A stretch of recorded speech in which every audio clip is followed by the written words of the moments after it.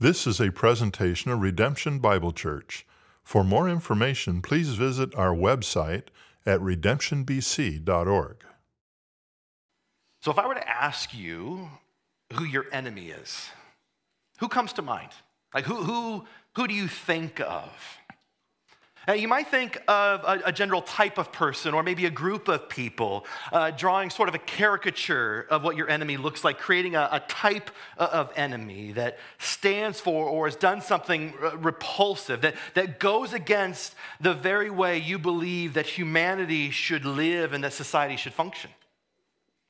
Or you might think of a specific person that has done something reprehensible, deserving of the title enemy. And while we are prone to think of our enemy as being someone out there, far more distant, the pain they inflicted is less direct, but no less severe. Those that are our enemies, that we truly view as our enemies, I think are much closer to us, much more intimate, and the pain they've inflicted far more direct. The direct result of things that they have said or done, maybe things they have said about you, things they have said to you, things they have done to you, things they have not done. It might be that you see things so differently, disagreeing on things so violently that it's driven a wedge between you, fracturing a relationship that had existed for years or decades to the point that you can no longer hold a civil conversation with them. You're out of topics in which you can talk about when you're together. Like, that's been especially true over this last decade, hasn't it? I mean, we've gone through some things, haven't we? The list is long. We have political enemies, those who support a candidate or policies that we find absolutely revolting. And I'm not talking about one side or the other. We have theological enemies, those who hold beliefs from us that are different enough that we'll go so far as to question their own salvation. And I think what's made these last few years so difficult for us is that it's happening with those that are closer and closer to us. It's happening with those that we once considered friends. It's happening with those who are our family. We have people in our lives who are friends and enemies at the same time, who are family and enemy at the same time. And we're trying to figure out how to navigate that, aren't we? And it has destroyed relationships with people you may have known your entire life. And what is so easy for us to do is to just write them off, canceling our enemy, so to speak, isn't it? And hear me say that there will be times when we need to step away from a relationship. There will be times when we need to establish boundaries for a period of time. But the words of Jesus point to another way. A way not of canceling our enemies, but of loving our enemies. And that's what we're going to see this morning as we conclude our series, The Measure of Maturity. As Jesus does two things. He's going to confront our misunderstanding of love, of how to love, and of who we are to love. And then he's going to correct our misunderstanding of love, showing us how to love our enemy and why we should love our enemy.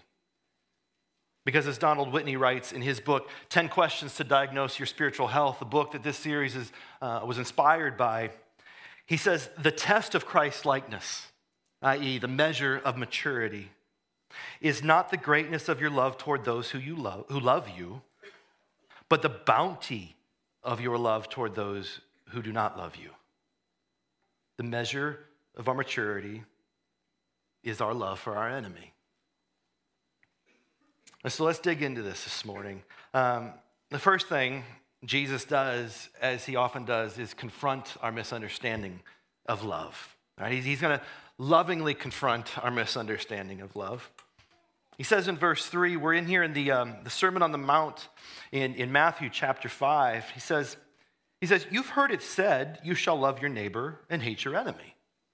You've heard it said. Other people have said that to you. And what's happening is God's people, you guys remember the telephone game? Yeah, God's people were playing a little round of the telephone game. The telephone game, for those who don't know, you sit in a circle, and the first person whispers something to the person next to him.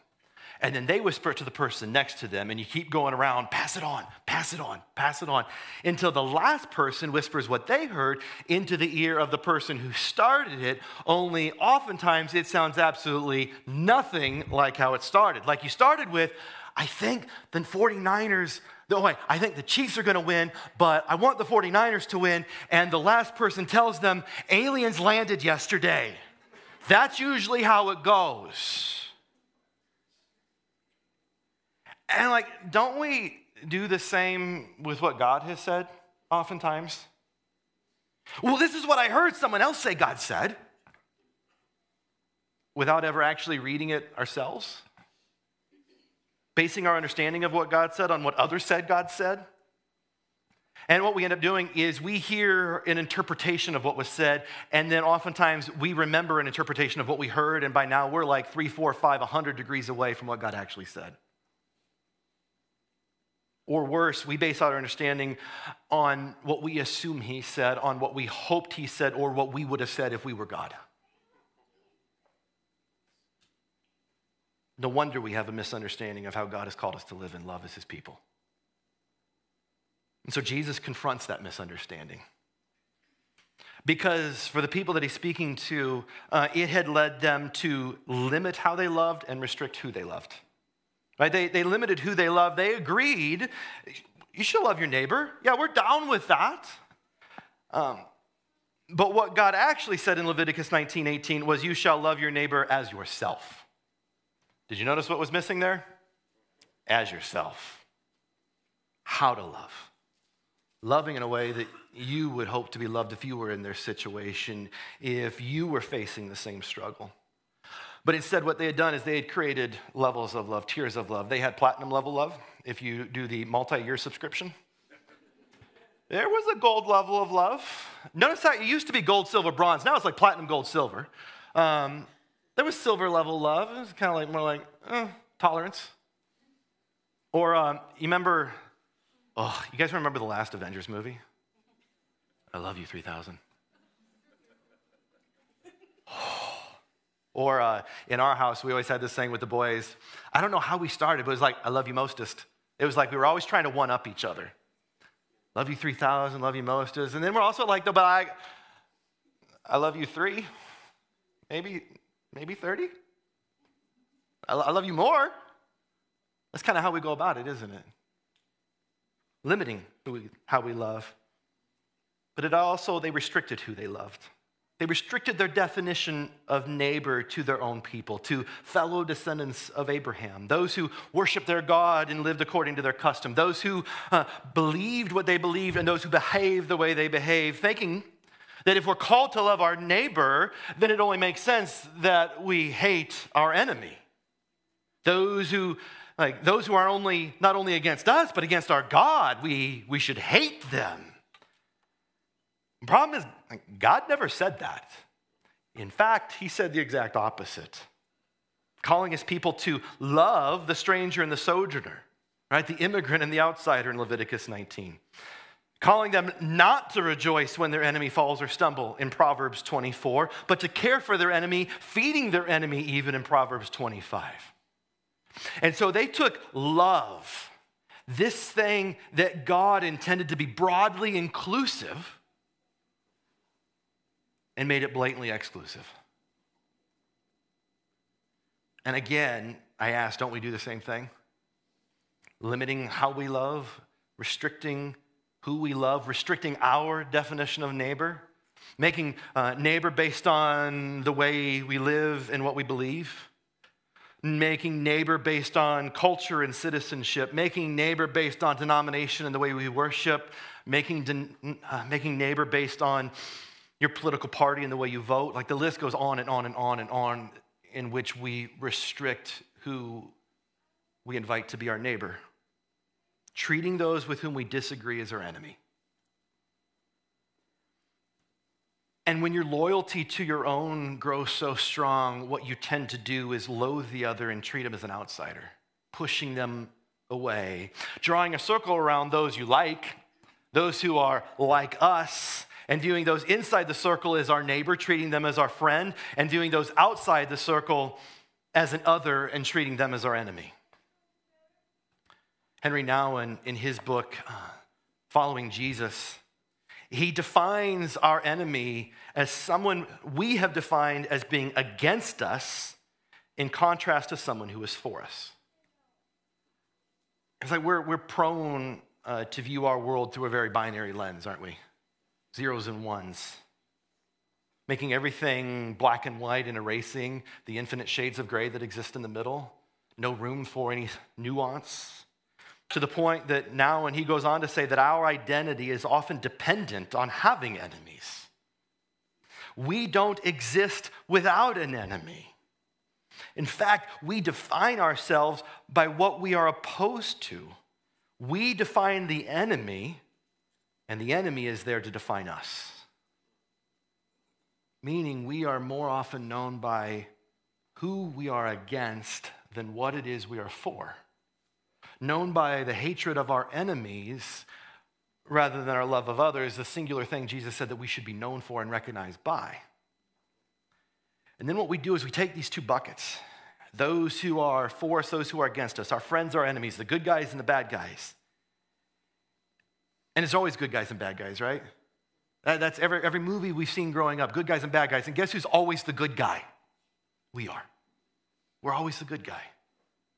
And what we do is we take these two groups and we equate value and we equate worth to them, determining who is deserving and who is undeserving. Excluding the undeserving enemy, not only from relationship with us, but from relationship with God. Restricting them not only from our love, but from his love. At least we try. And we not only view the other as an outsider, as an enemy, but then we begin to no longer view them as being an image bearer. Slowly stripping away their humanity, robbing them of their dignity, and treating the thou created in the image of God as an it, in the words of Jewish philosopher Martin Buber. And here's the thing, hating your enemy takes a toll. It costs you. It weighs on you. It costs you time. It costs you energy. It costs you relationships. It costs you a piece of your own humanity. It slowly enslaves us, allowing the enemy to have power over us. Now, when it goes on to write, as these feelings of hatred and rejection and jealousy and resentment enslave us in a self-made prison of fear.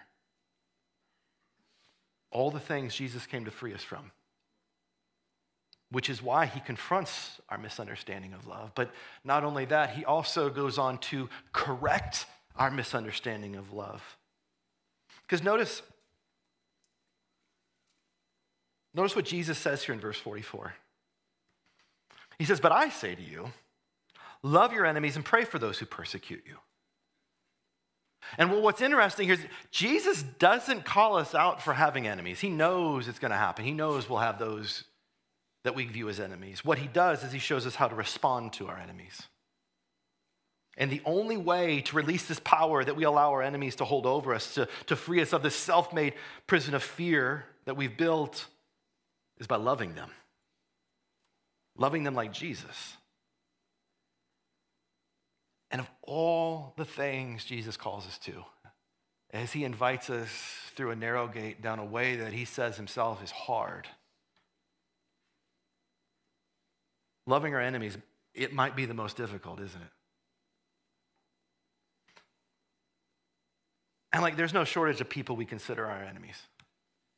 People that have lied to you and let you down, people who have hurt you and humiliated you, people who have wronged you and who hate you, some passively hating you, some actively hating you, maybe even abused you in some way.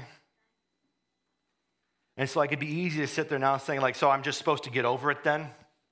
I'm just supposed to move past it, pretend like it never happened, and invite my abuser to be my neighbor? No, not doing that. I can't do that. I refuse to do that. There is no way Jesus could be doing that. That doesn't feel like freedom. That feels like more fear. I get it. But I also know that's not what Jesus is asking here. And so before we jump into what Jesus says in terms of how to love and why to love, I want us to kind of go back and let's see what we know to be clear and certain in Scripture about love. Let's remind ourselves of a few things. Number one, I want us to remind ourselves that God is love, isn't he? 1 John 4:8, God is love. Love is not just something God does. It's not something God feels. Love is who he is. It is very nature and character and essence. And so when Jesus says, for God so loved the world, that is simply an outpouring of who God is. He can't help it. Number two, if we go all the way back to the first book in Genesis 1:27, what we see is that we are created in the image of a loving God, sharing in his communicable attributes, things like grace and mercy and justice and love. Albeit we share in those attributes imperfectly, the image having been marred by sin. God is love. We are created in the image of a loving God. Number three, love is not contrary to truth. Right? Love is not contrary to truth. In fact, Paul says in 1 Corinthians 13 that love rejoices with truth. Truth spoken in love, he says in Ephesians 4. And so to love your enemy cannot be to deny the truth of the pain and the hurt that they've inflicted. Number four, love is not contrary to justice. In fact, the two go hand in hand in a dance, so to speak. Hosea, the prophet Hosea, he called Israel to hold fast to love and justice in chapter 12. The prophet Micah, he says, you know what God requires of his people? To do justice and love kindness. Hear me, God views justice as an act of love, as a love for others, living for the good of others. But not only is love not contrary to justice, love is not tolerant of injustice. It is not affirming of sin. That's true of God's love towards us. The author of Hebrews writing that God disciplines the one he loves, confronting sin, exposing injustice. And so loving our enemy does not mean covering up sin. It does not mean we are free of consequences of sin, be it relational consequences, financial consequences, legal consequences.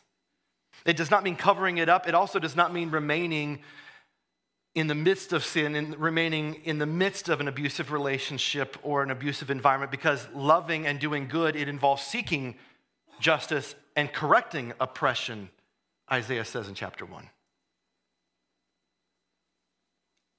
And that leads us to number 6. The way of Jesus is a way of love.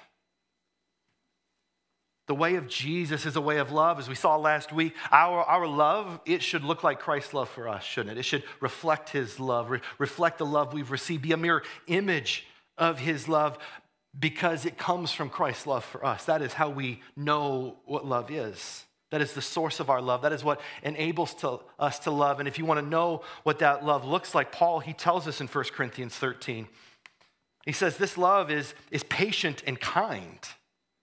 This love, it does not envy or boast. This love is not arrogant or rude. This love, it does not insist on its own way. It is not irritable or resentful. It does not rejoice at wrongdoing, but rejoices with the truth. Love bears all things, believes all things, hopes all things, and endures all things. Because this love, the love that Christ has for you, this love never ends, he says. It is without end. It knows no limits. But notice in that list, those are not adjectives describing how love feels. No, it's a list of verbs that describe what love does. And that's because love's not simply an emotion you feel, but is a choice that you make. I'm choosing to love, and an action that you take, living out that love. And with that in mind, I want you to listen to what Jesus has to say about how to love and why to love our enemy. It says, but I say to you, love your enemies and pray for those who persecute you, so that you may become sons and daughters of your Father who is in heaven. For he makes his sun rise on the evil and on the good, and sends rain on the just and on the unjust. For if you love those who love you, what reward do you have? Don't even the tax collectors do the same thing? And if you greet only your brothers and sisters, what more are you doing than others? Do not even the Gentiles do the same thing? You, therefore, you must be perfect as your heavenly Father is perfect. He's calling us both individually as his followers and collectively as his body to love our enemies. Not only telling us what, but showing us how and showing us why, giving 6 ways, 6 reasons to love our enemy. And the first is rather obvious. It's loving like Jesus prays for our enemies. All right, loving like Jesus prays for our enemies. He says, pray for those who persecute you. In Luke 6, he adds to the pray for those who abuse you, bless those who curse you, saying like this is one of the ways in which we love our enemy, is by praying for them. And here's why. Bonhoeffer in The Cost of Discipleship writes that it is through the medium of prayer that we go to our enemy, that we stand by their side, that we in some way put our arm around them and we plead for them to God, interceding with God on their behalf. Okay, so what am I supposed to pray for? We're not just praying for an acknowledgement of the pain that they've caused. We're not just praying for an apology for the hurt they've inflicted, because oftentimes that typically results in them just returning to that behavior again and again. No, what we're praying for is for the Holy Spirit to convict them of their sin. We're praying for a feeling of remorse.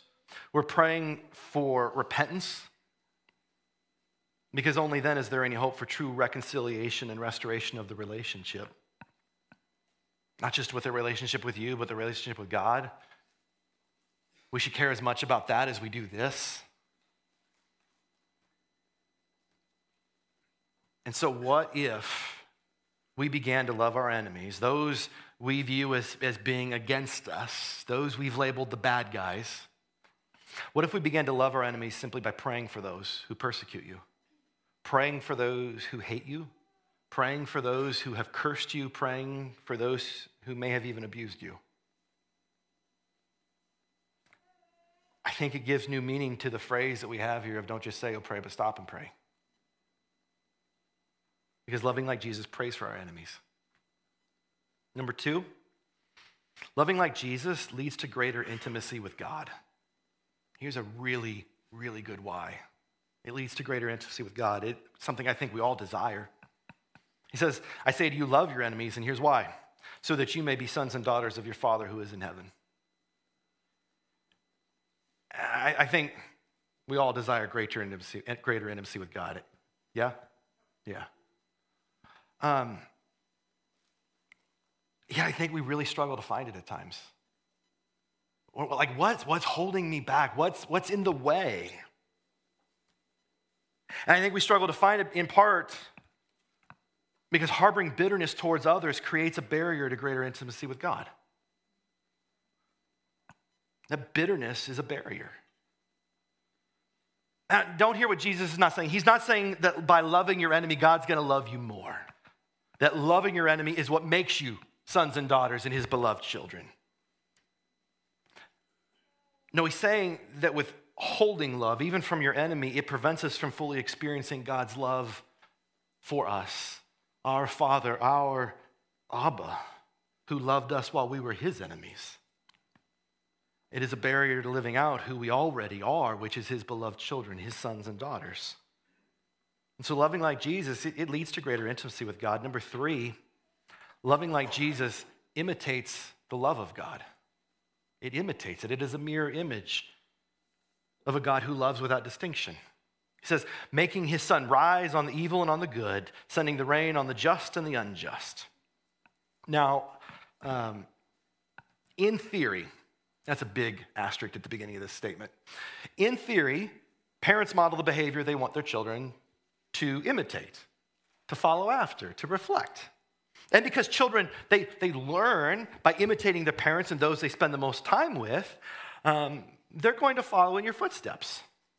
And so, here's the thing about kids. They see everything. They hear everything. They may not respond to everything. They may not reflect everything. they hear and they see everything. They imitate what they see and hear in us, especially those things we don't want them to see or hear. And they imitate those things when you're out in public at a restaurant for all to see and hear what you do through what they do. Thankfully, God's a bit better parent than us, isn't he? Amen? He doesn't have the same bad habits we do. He doesn't let something slip and they'd be like, oh, you didn't hear that. Don't tell your mom that. Don't tell your mom what. Don't tell your mom what you just saw. Or dad. Moms probably do some bad things too. He doesn't have the same bad habits. Our Heavenly Father, who is love, who is just, he loves every aspect of his creation, pouring out his common grace on everything and everyone without distinction, the evil and the good, the just and the unjust. That is the love that Christ is calling us to imitate, to reflect, to be a mere image of, learning to love others by looking at our Abba, learning to love by looking at the way in which he loves, not just loving us, but loving all. Reflecting his loving character as his beloved children, growing and maturing to be more like Jesus, loving more like Jesus, imitating the love of God. Number 4, loving like Jesus, it loves those who do not love us. It loves those who do not love us. It loves those who hate us. It's easy. It's probably really easy for you to love the person sitting next to you most days. Asterisk. It's easy to love those you like. It's easy to love those who love you. It is easy for me to love my wife, Jill. It is simply a natural response to who she is. God loves because of who he is. It's easy to love Jill for who she is. It is easy. Y'all remember my dog Alice? I think we've gone like 3 weeks without mentioning her. I just wanted to make sure you hadn't forgotten about her. Alice, our little rescue beagle from the pandemic. Like, it's easy to love Alice. It is easy to love I'm going to clarify this, a sleeping newborn baby. Those things are easy to love. It's so natural and instinctual that even tax collectors, even the IRS does it. Tax collectors at this time, like, the IRS gets a bad rap, but they're good people. They're just people. I don't know why they chose that job, but like they did. They got hired. They do a job. It's okay. We're not talking about the IRS. We're going back 2,000 years talking about tax collectors, a whole different kind of folk. These were some of the most vile and despised people in first century Greco-Roman culture, especially since some of their fellow Jewish people became Roman tax collectors, skimming off the top from what they gave to them. And yet even these people who were reviled, who were revolting, even they love those who love them. But the challenge that Jesus is giving here isn't to love like the world, it's to love like him. It's to love like Jesus. And that's what makes the way of Jesus and loving like Jesus so radically different from the way of the world and what it is that the world loves. Because we're not just called to love those who love us, to love those who like us, but to love those who hate us. Number 5, loving like Jesus, it welcomes those who are not like us. It welcomes those who are not like us. He says in verse 47, he says, and if you greet only your brothers and sisters, if you only greet the people you like, what more are you doing than the rest of the world? Don't even the Gentiles do that? And too often the church draws this impenetrable circle around our own people. And people who are new, people who might be a little bit different. We make it impossible for them to ever break through that circle. It's like we're trying to keep them out. That's how the world loves. And Jesus says, don't be like them, be like me. Don't just welcome those you know, don't just welcome those you like, don't just welcome those who are like you, but anyone and everyone who walks through your doors. Because when we make someone feel unwelcome, either in the way that we treat them or in the way that we speak to them, ignoring them, failing to acknowledge their presence, failing to acknowledge their humanity, their very existence. We're not only saying we don't want you here, we're saying God doesn't want you here. We're not only saying you're not our friend, but you are our enemy. Man, we should be the most welcoming people that have ever existed in all of humanity. Amen? We should be. We should be the most hospitable people that ever exist because we want more and more people to know Jesus and grow to be like Jesus, more and more people to receive and experience and encounter his presence and experience his love for them, no matter who they are, no matter what they've done, no matter how different they might be. And so, like, one of the just real simple, practical ways we live this out here at Redemption, if you're here and you call Redemption your church home, meaning this is the place where you worship and we are the people you worship with, I want you to think of yourself as a host because this is your home. You don't have a bedroom upstairs. It's not quite that home. There's another church that meets upstairs. But you are a host because this is your home. And by being a host, we all share in the responsibility of welcoming guests into our home. Not just the people wearing the welcome team name tag on Sunday, but all of us. Making this a place to belong for anyone. And one of the real simple ways we go about doing this is by meeting someone new to you every Sunday. How do I know if they're new to me? If you don't know their name or you don't remember their name, they're new to you. Yeah, but I've asked their name like 10 times and it's getting a little embarrassing for number 11. That's okay. Pastor Ash just gave you permission. 11th time, that's all good. By the time we get to the 100th time, maybe write it down. But you can still ask 101st. You're a host. This is your home, and we are welcoming those in. And like, you know how Pastor Rob's talked about this a ton. He's like, I wish we could all have our name said aloud by someone else up here. Downstairs in kids, he has them do that. Every child's name is spoken to them every Sunday that they're down there. What if we did that? That involves us doing something a little scary. The extroverts are like, I met 25 people new to me this morning. I'm out of people new to me. I got to go bring more people here so they can be new to me. And some of us are like, I'm also giving you permission, a wave, a hello, good morning, it's nice to see you. Those count too. Don't ever underestimate your presence as being welcoming to someone. Number 6, loving like Jesus, it conforms us into the image of Christ. He ends in verse 48 saying, you therefore must be perfect as your heavenly Father is perfect. I want to tell you what I don't think Jesus is saying here and what I think he is saying. He's not saying if you get a 99% on that final exam that you failed. Jesus knows this side of heaven that we will never be perfect in all things at all times. He's perfectly aware of that. He knows we're going to stumble. He knows we're going to fall. He knows we're going to fail. We're going to make mistakes. We're going to let others down. We are going to make enemies, and we're going to fail to love our enemies as we progress in this journey. But this word here for perfect, teleos, it's about bringing something to completion. It has this idea of a journey, of growth, of growing, maturing, of learning.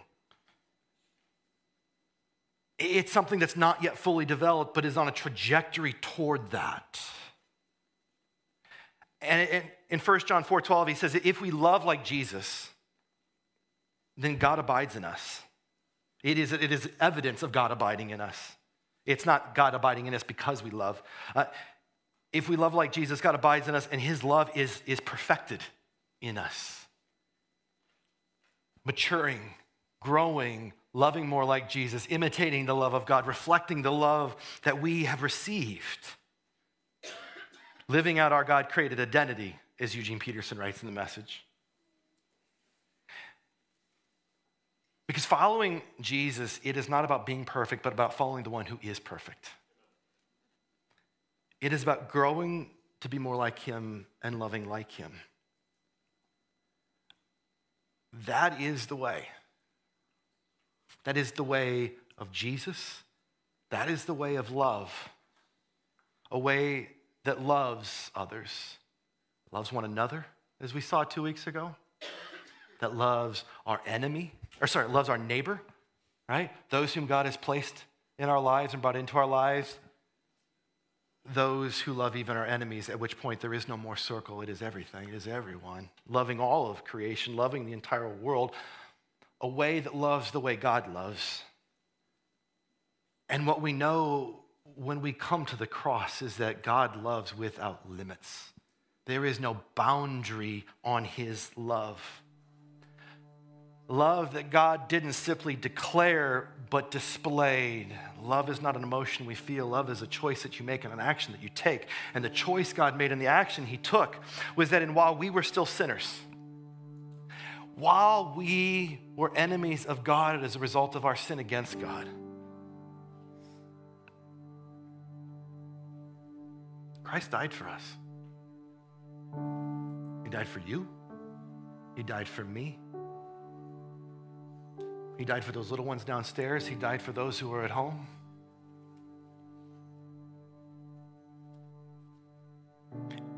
And here's the thing. You know what Jesus said when he got nailed to the cross? He prayed. Loving like Jesus prays for enemies, because that's what he did. He says, Father, forgive them, for they know not what they do. That's what loving your enemy looks like. That is the extent that we are called to go to, the love that we are called to live out. If we want to imitate God's love, that's the extent we've been called to. Love that forgives wrongs, love that pursues peace. Because his love, it embraced us where we were. It embraces you where you are. Not some future version of yourself, but where you are, the current version.